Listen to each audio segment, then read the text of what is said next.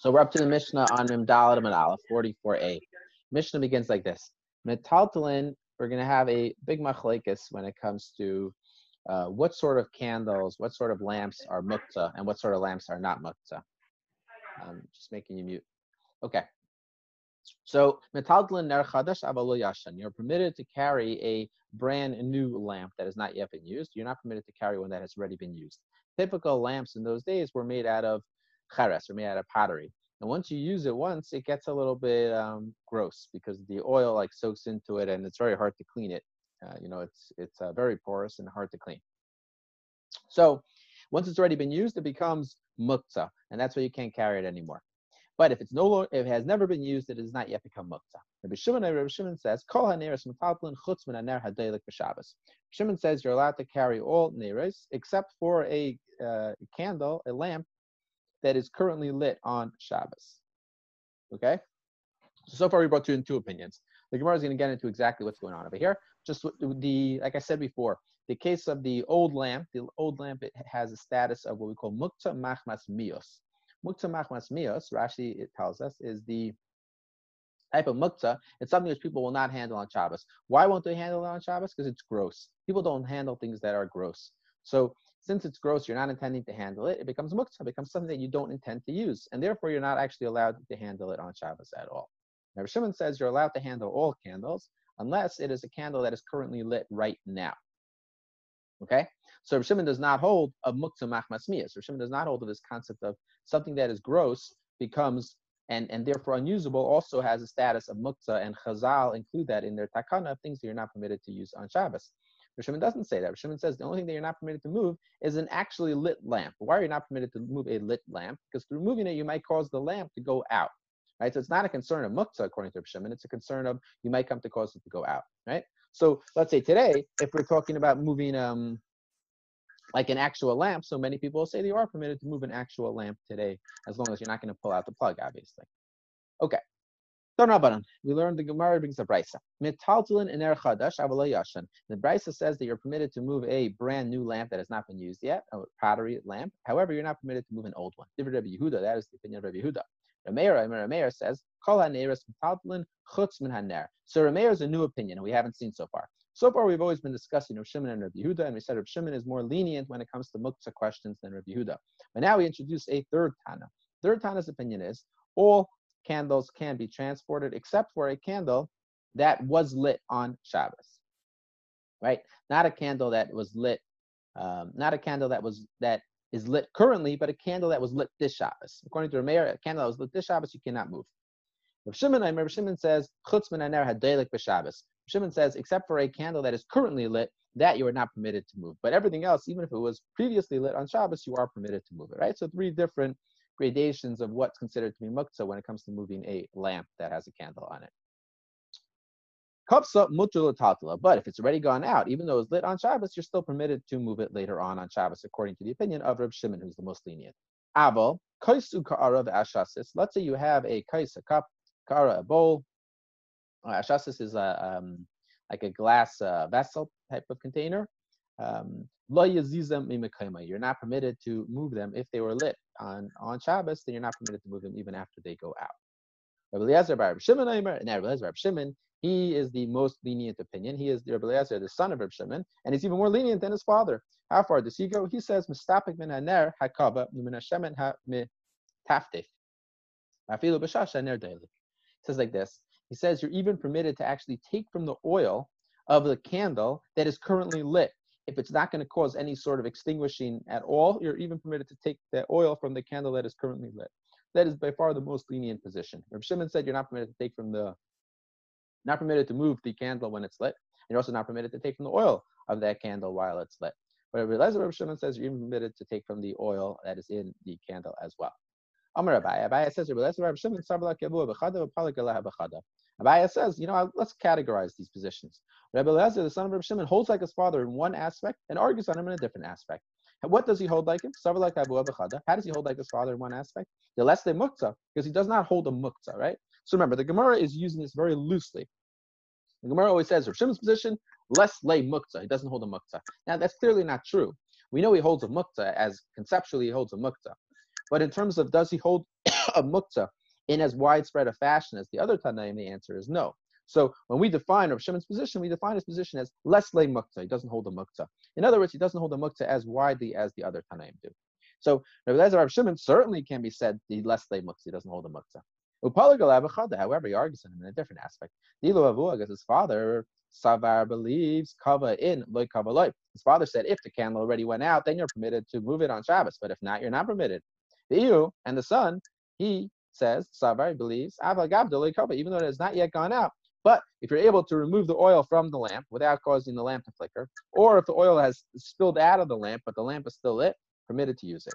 Now, the Gemara continues that the Brisa finished with that if you have a cup, or if you have a bowl, or if you have the ashashis, this type of I think it's a glass utensil, then you're not permitted to move from its place at all.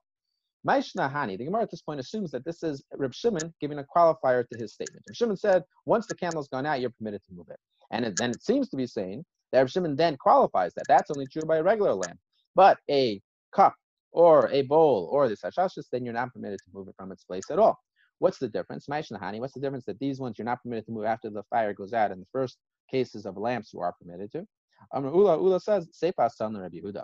No, the Seifa is really going back to the opinion of Rabbi Yehuda.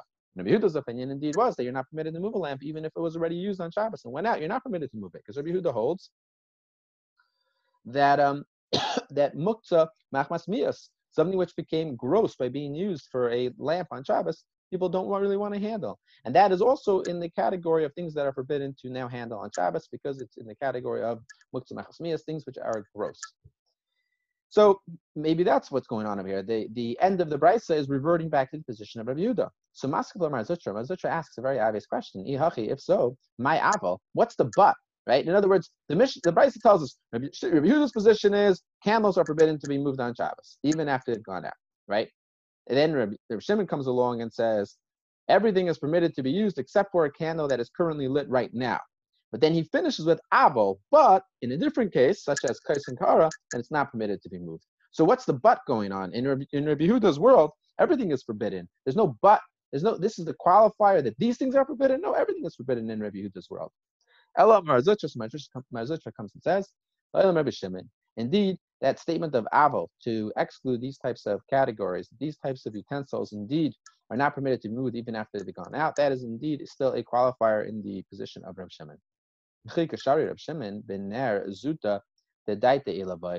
did Rav Shimon say that you're permitted to take from the oil or to move the candle?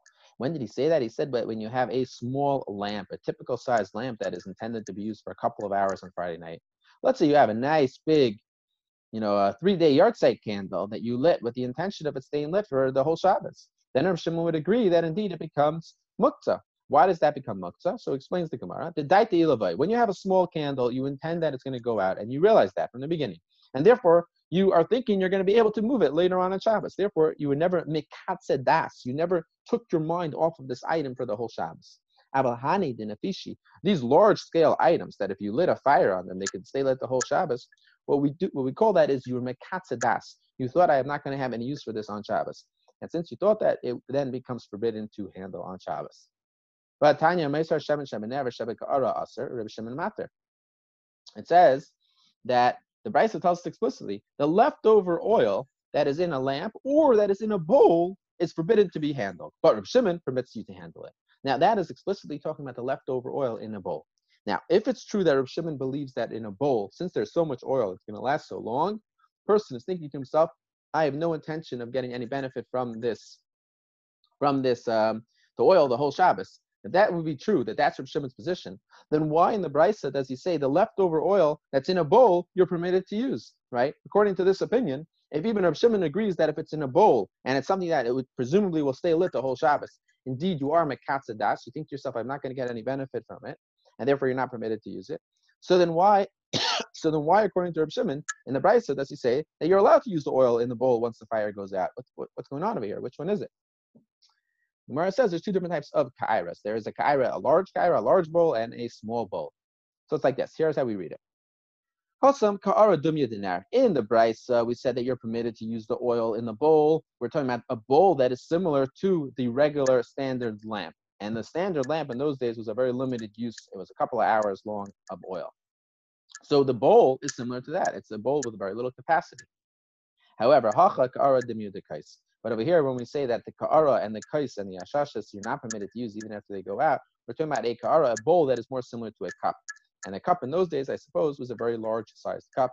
And therefore, this bowl is also a large-sized bowl. And therefore, when you lit it, you intended for it to stay lit the whole Shabbos, and you had no intention to use it. And therefore, it becomes mekatzadas, something that you intend to be reserving for use as a mitzvah the whole Shabbos, and therefore you have no ability to use it even after it goes out. Amar Reb Zeir says, Pomet shehadliko be'er Shabbos. You have a lamp, but this lamp is made out of metal. Okay, so since it's metal, and therefore it's not so porous.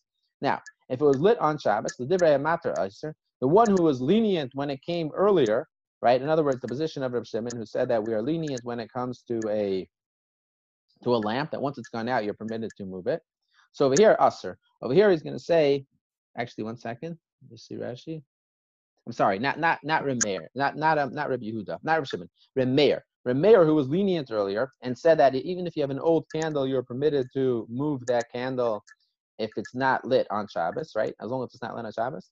Reb Zera says if you have a pumet that was lit on Shabbos, a metal torch that was lit on Shabbos, according to the one who originally was lenient, Remeir, who said that you are permitted to move a candle that was not lit on Shabbos. Asr over here, he says you're not permitted to move this one. Even if it's metal and it's lit on Shabbos, you're not permitted to move it. The one who says earlier that it is forbidden to move it, who is that? That is the opinion of Rabbi Yehuda. Rabbi Yehuda said earlier, you're forbidden to move a lamp once it was ever used. Why are you forbidden to use a lamp once it was ever used? So he said he holds a muksa machmas miyas, that pottery gets gross. However, over here, he will permit you to use it. Why? Remember, Rabbi Yehuda muksa machmas miyas isle muksa machmas isra. Lastly, the Gemara says that would be assuming that Rabbi Yehuda only holds a muksa machmas miyos, only holds of the type of muksa that we call something that becomes gross is muksa. But something that is not gross, but rather is not permitted to be used on Shabbos, maybe over there he doesn't hold that that's the type of muktzah that makes it no longer able to use that at all. In other words, what's the case of muktzah machmas isser? Case of muktzah machmas isser is an item that its standard use on Shabbos is not, its standard use that one would use it for on Shabbos is not permitted to be used. Since you're not permitted to use it in a standard way on Shabbos, what do people think about that item before Shabbos? They put it away and they think to themselves, this is not going to be used on Shabbos. When they do that, they have inherently taken that item and put it away out of their mind, and therefore it is not muchan. It is not prepared to be used on Shabbos, and therefore you're not allowed to use it on Shabbos. Now, if you're telling me, Rabbi Yehuda, who says it's forbidden to use a lamp that was ever used at all, a lamp made out of pottery is forbidden to be moved on Shabbos. Why? Because it is mias. It's gross. Okay, but when it comes to something that's a metal lamp, then indeed he does allow you to move it, even if it was already used. Why would you say that? It must be that you're going to say that because you think that he only has a problem with muktzah machmas miyas. The only type of muktzah that he holds of is muktzah that it became gross. But he does not hold a muktzah machmas isser. The fact that it was used for a forbidden, for the only benefit, the only usage, the primary usage that it has is a forbidden benefit, then he holds that that's not type of muktzah. That's not true, though. Rabbi Yehuda also agrees to that type of muktzah. How do we know? By Tanya, we learned in the Brisa. Rabbi Yehuda says, all candles made out of metal. All candles that are made out of metal, you're allowed to carry them as long as they're not lit this Shabbos. But a candle that was lit that Shabbos is forbidden to be used. Why? Because then it's called Isser. It's called something which was already used on Shabbos and was used in a forbidden way. Not that you used it in a forbidden way, because when you lit it on Shabbos, it was permitted for it to be lit before Shabbos, and it was lit before Shabbos and remained lit on Shabbos. But there was a time period on Shabbos when it was forbidden to move it. And Rabbi Yehuda over there does hold clearly, if it was lit on Shabbos and it was unable to be used or to be moved on Shabbos, then it's forbidden to use it the rest of the Shabbos. It's forbidden to move it the rest of the Shabbos. So Rabbi Yehuda holds a muktzah machmas miyas, the type of the muktzah that something is gross, and also muktzah machmas isser, something that is muktzah because there was a time on Shabbos in which it was unable to be used. So how could you say that? How could Reb Zera come along and say that the metal torch, the one who originally was stringent about other candles, by the metal torch he's lenient? That's not true. He would be stringent by metal torches also, because it's still going to have muktzah machmas isser. It's still going to have the type of muktzah that since it was unable to be moved on Shabbos at all, it becomes muktzah for the rest of Shabbos. So this is what you have to say. Reb Zera's statement is different. Reb Zera's statement was like this. Amar Reb Zera, Pamat Shadliko Elav b'Shabbos, a pamat, the metal torch that was lit on Shabbos. Divrei Hakol Aser, everybody agrees it's forbidden to move it. But if it was not lit this Shabbos, everybody agrees it is mutter to transport it.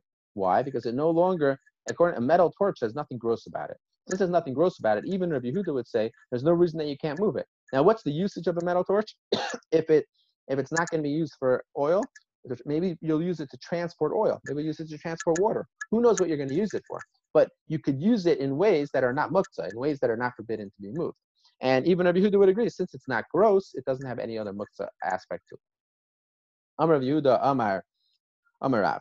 Mita sheyichta l'ma'is. Okay, so now we're going to get into the topic of basis. We really discussed this a little bit yesterday.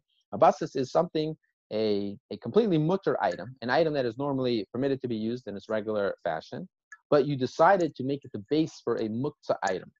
Okay, once it became the base for the muktzah item, we look at it as if it's serving the muktzah item, and then you can no longer use that item on Shabbos. Now, the way we understand that is it's an item that was put aside as a basis for the entire Bein Hashmashos, for the entire twilight zone. If it was not put aside as a basis for the entire twilight zone, it's not going to be an issue.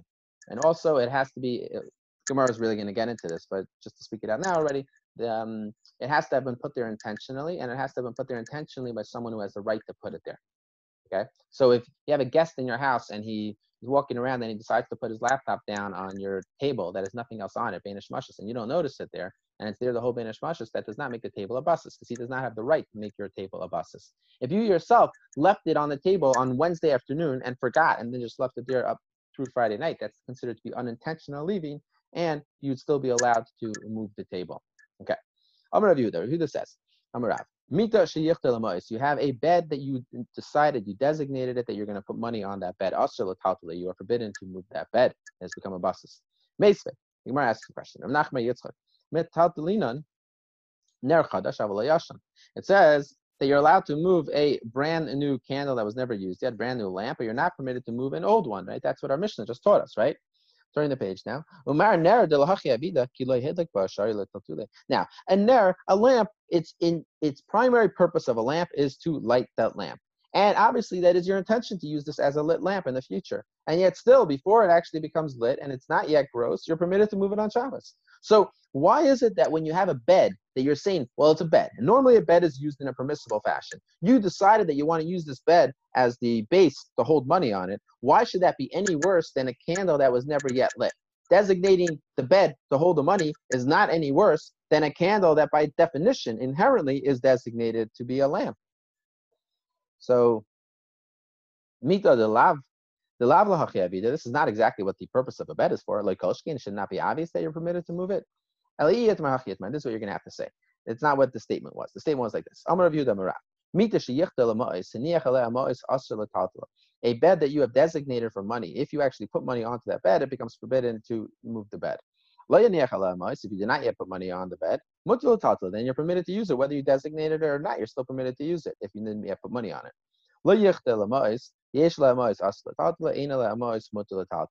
If you did not designate it for money at all, then if it has money on it, then it's forbidden to move it. If it does not have money on it, then it is permitted to move it. But that's only true if the money was not on it, Bein Hashmashos. The money was on it, Bein Hashmashos, and even if later on the Shabbos is no longer on it, it has become forbidden to move the bed the entire Shabbos. You just said unintentional leaving is not a basis. Right. So isn't lo yachta, but there's money on it, you can't move it? Isn't that unintentional leaving? No. So I think the idea is yichta l'ma'is is a way of saying that this is your intention for this bed, right? In other words, there's two different ways to say it. I have intent to put the money on that bed. I don't have intent that the money in the bed from now on, the purpose of this bed from now on is going to be to hold money on it. That's not my intent. But I did have intent that the money should be on this bed for Shabbos, right? Yichta l'ma'is means I said this bed is going to be a bed that has money on it, right? It's redefining the bed as opposed to just redefining that currently the money is staying on the bed, right? Let me just see. Yeah, it just seems like an odd thing to even start with then. Because then you're starting from a very rare case where you actually took a bed and you said this needs to be the base for it. Right. Let me see Rashi. Why does it matter if you designate it or not then, it seems like? Right. I was wondering when somebody's going to ask that, because at this point in time, it seems like it doesn't really make a difference if you designate it at all. The only question is, did it have money on it right now? Then it's forbidden to move it. So I think what we're saying is, and let me just see Rashi. So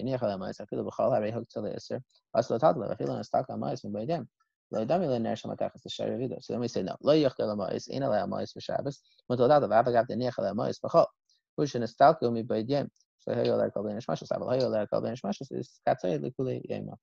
So if Rashi and Tosafot seem like you need to also verbally designate it from the Art Scrolls summary of it. you need to verbally designate it as a place for the money to live. It says merely storing money on a bed without verbally designating the bed for this usage does not change its status to muksa. But then it seems like it would be a basis. 1 second. It was just, let's read the Gemara again. Yeah. Amar Yehuda Amar Rav. Mita sheyech de lamois niach alei hamois mutu l'tat asul l'tatla. Lo yenech alei hamois mutu l'tatla. Lo yech de lamois yesh alei hamois asul l'tatla. Even if you were not miyached for money, it would still be forbidden to move it if it actually has money on it, right? It just seems like you should just say if there's money on it. Oh, I'll tell you what's going on here. Okay. But maybe it's an intentional versus unintentional leaving of money. I think that's what Yaakov was suggesting earlier, that's what yichta meant. Yichta meant, was it intentional or not? I don't think that's the implication. But I think what's going on, at least according to Rashi, I haven't seen Tosfos recently, but at least according to Rashi, I think what's going on is like this. Did you ever put money on it during the week or not? So you were miyachaded for money in the sense that during the week you decided to put money on this bed, right? And you put the money on the bed during the week. Then even if it no longer has the money on Shabbos, you're still forbidden to move it. Okay, but if you had decided to use it for money and you never even put money on it during the week yet, then it's still permitted to move it on Shabbos. Now, if you had never designated it for money at all, then if it actually has money on it on Shabbos, you're forbidden to move it. If it doesn't actually have money on it on Shabbos, you're permitted to move it. However, that's still only true if it did not have money on it the whole Bein Hashmashos. Okay, so let's start all over again. I think I have the boxes now seem a little bit clearer. So you have two different types of beds. One bed, you decided it's going to be a storing place for money. One bed, you decided it won't be a storing place for money. A bed that you decided to always keep money on it. If they had money on it during the week, once you came to that decision that you want to put money on it, as long as it had money on it during the week, this now becomes the type of bed that is a forbidden to move because its purpose in life is as a storing house for money, which makes it a muktzah bed to move. And that's true even if it does not have money on it on Shabbos. As long as it once had money on it during the week, and it's designated for money, it becomes forbidden to use it even on Shabbos, even if it no longer has money on it. A bed that you never designated, this is now a bed that is meant to be a storing house for money, then if it actually has money on it on Shabbos, forbidden to move that bed. If it does not actually have money on it on Shabbos, it's permitted to use that bed with one qualifier, that if the money was on it, the entire Bein Hashmashos, even if it was a bed that was never designated for money, if the money was on it the entire Bein Hashmashos, by definition, that means that the entire Bein Hashmashos, the entire twilight zone, it was forbidden to move that bed. Once it becomes forbidden to move that bed, the entire twilight zone, it then assumes that status for the entire Shabbos. Right? So those are the two different. Rabbi, same thing if the money's in the bed? In as opposed to on top? Yeah, you store your money in the bed. It's like a hiding place to store your money. Is that where you took your money out of the bank these days? It's underneath your mattress? Just in case. Yeah. So I don't think so. No, I think for a basis, I think it actually has to be on top of it. But I'm trying to remember. I have to look that up. Good question. I have to look it up. I think it actually has to be that it's on top of her. That's its main purpose. If let's say the money's underneath the bed and you're still using the bed to sit on it, that doesn't make it a basis, right? No, well, yeah, it's underneath, but in it or if it's in the mattress. Why would the bed become a basis? Like, I can understand if it's a table who has no purpose other than holding your change, but a bed's primary purpose, even if you put money on it, would be to sleep on it. Well, unless you designate it otherwise, and that's kind of, it seems like what maybe that's why you need both to designate it and to have money on it. You're suggesting that if you had a bed and that has one of those a drawer inside your bed, I forgot what they call them, and you decided to put money inside that drawer, how could that be redefining the nature of this bed to not be a bed anymore? I think you're probably right, and that's why I think for a bed for sure, I think that is what we're going to find. I do have to look that up though. That's why they invented Bitcoin though, so you don't have to leave money on beds. It says here to look at the Maner. That's why they invented bank accounts. Ha'ein Aliyah Ma'ot Tosafot. I don't know if those will help. They look long, so. Which one? Which thesis? It looks like the first one, Umaner. And Umaner. then Ha'ain Aliyah, the last one. I'm going to look at that later. I don't Yeah. want to. And I'll say to look at it now. I was just saying that for Yeah. later. Okay, fine. So let's go further, right? So those are the two different categories of beds right now in the Gemara that the Gemara is dealing with. Okay. Amar Ula says, Maser Rebbe Eliezer, Muchni Shala, Bizman Shehi Nishmetes Ein Chibar La. So we go into a case like this. There is a case of a wagon, okay? And you have a wagon, and it also has a wheel on the wagon. If the wheel is able to be easily detached from the wagon, we don't consider the wheel to be a complete, to be considered a distinct, not a distinct unit, but a one unit together with the wagon. If the wheel cannot be detached, we look at the wheels as what just attached to the wagon. Differences between these two things is it considered to be attached or detached is when it comes to tumah, right? We have a question of if the wagon becomes tameh, does the wheel become tameh? So if the wheel is considered to be attached to the wagon in a way that is inseparable, right? Because indeed it is impossible to remove it, at least in a typical fashion. So then indeed the wheel will also become tameh. But if the wheel is easily detached from the wagon, the wheel is considered to be a separate item, and therefore it does not become tameh just because the wagon becomes tameh. And it is not measured along with it. So the halacha is that if you have a small portable object, but that portable object is large enough that it is 40 sa worth of volume in terms of its size, then it is no longer able to be makabel tumah. It's so large that it can no longer become ritually impure. So when you're trying to figure out, did it reach the requisite measure? So if it's a wheel that cannot be detached easily, then we count the wheel together with the wagon in its size. But if it's a wheel that could be detached easily, we do not count the wheel together with the wagon. And we say that the wagon itself has to reach 40 sa without even counting the wheel at all. And it's not going to be large enough to protect in oil hames. Basically, a similar idea. If this item is large enough that it cannot become ritually impure itself for being in a tent with a dead body, right? We've discussed in the past that if something is in a tent with a dead body, right, or overhang together with a dead body, then the item itself becomes tameh. Now, if the wagon is so large that it's 40 sa, then it does not become tameh. But if the wagon is so large it doesn't become tameh, then the wheel, if the wheel is considered to be attached to the wagon, the wheel itself will then be able to protect it, that the tumah stops on that wagon, right? So the wagon is basically able to overhang it, and because it's large enough to not become tameh itself, it also is able to stop the tumah from going up any further. So if the wheel is considered to be attached, it will also protect the area around it, but if it's not, it will not protect it. The ain geirin oisa b'Shabbos, b'zman sheyesh le'amos, and you cannot push the wheel, you cannot wheel the wheel if there is money on top of that wheel. But if there would not be money on top of the wheel, shaya, then it is permitted to move it. The implication is that even though it was there bein hashmashos, you're still permitted to move it if it's no longer on it. Because we always said is that you're not permitted to wheel it if it actually has money on it on Shabbos. Implication was as long as it does not have money on Shabbos, as long as it does not have money right now on Shabbos, even if it did have money earlier on Shabbos, you're still permitted to wheel it. Why would that be so? The Gemara says, "Ahi Reb Shimoni." This is the opinion of Reb Shimon, lest muktzah, who does not hold of muktzah. Rav Reb Yehuda Svirle. So Rav, who said that once you've designated the bed, if it has money on it even before Shabbos, becomes muktzah, and even if it does not have money on it before, and if a bed that was not designated, as long as it does have money on it, bein hashmashos, it becomes muktzah the whole Shabbos. Whose opinion was that? That is the opinion of Rabbi Yehuda, because as we keep on saying, Rabbi Yehuda is more stringent when it comes to muktzah questions, and Rabbi Shimon is not as stringent. So Rabbi Shimon indeed holds that even if there was money on it, bein hashmashos, it does not become muktzah the rest of Shabbos, because he does not hold a migudis katzai.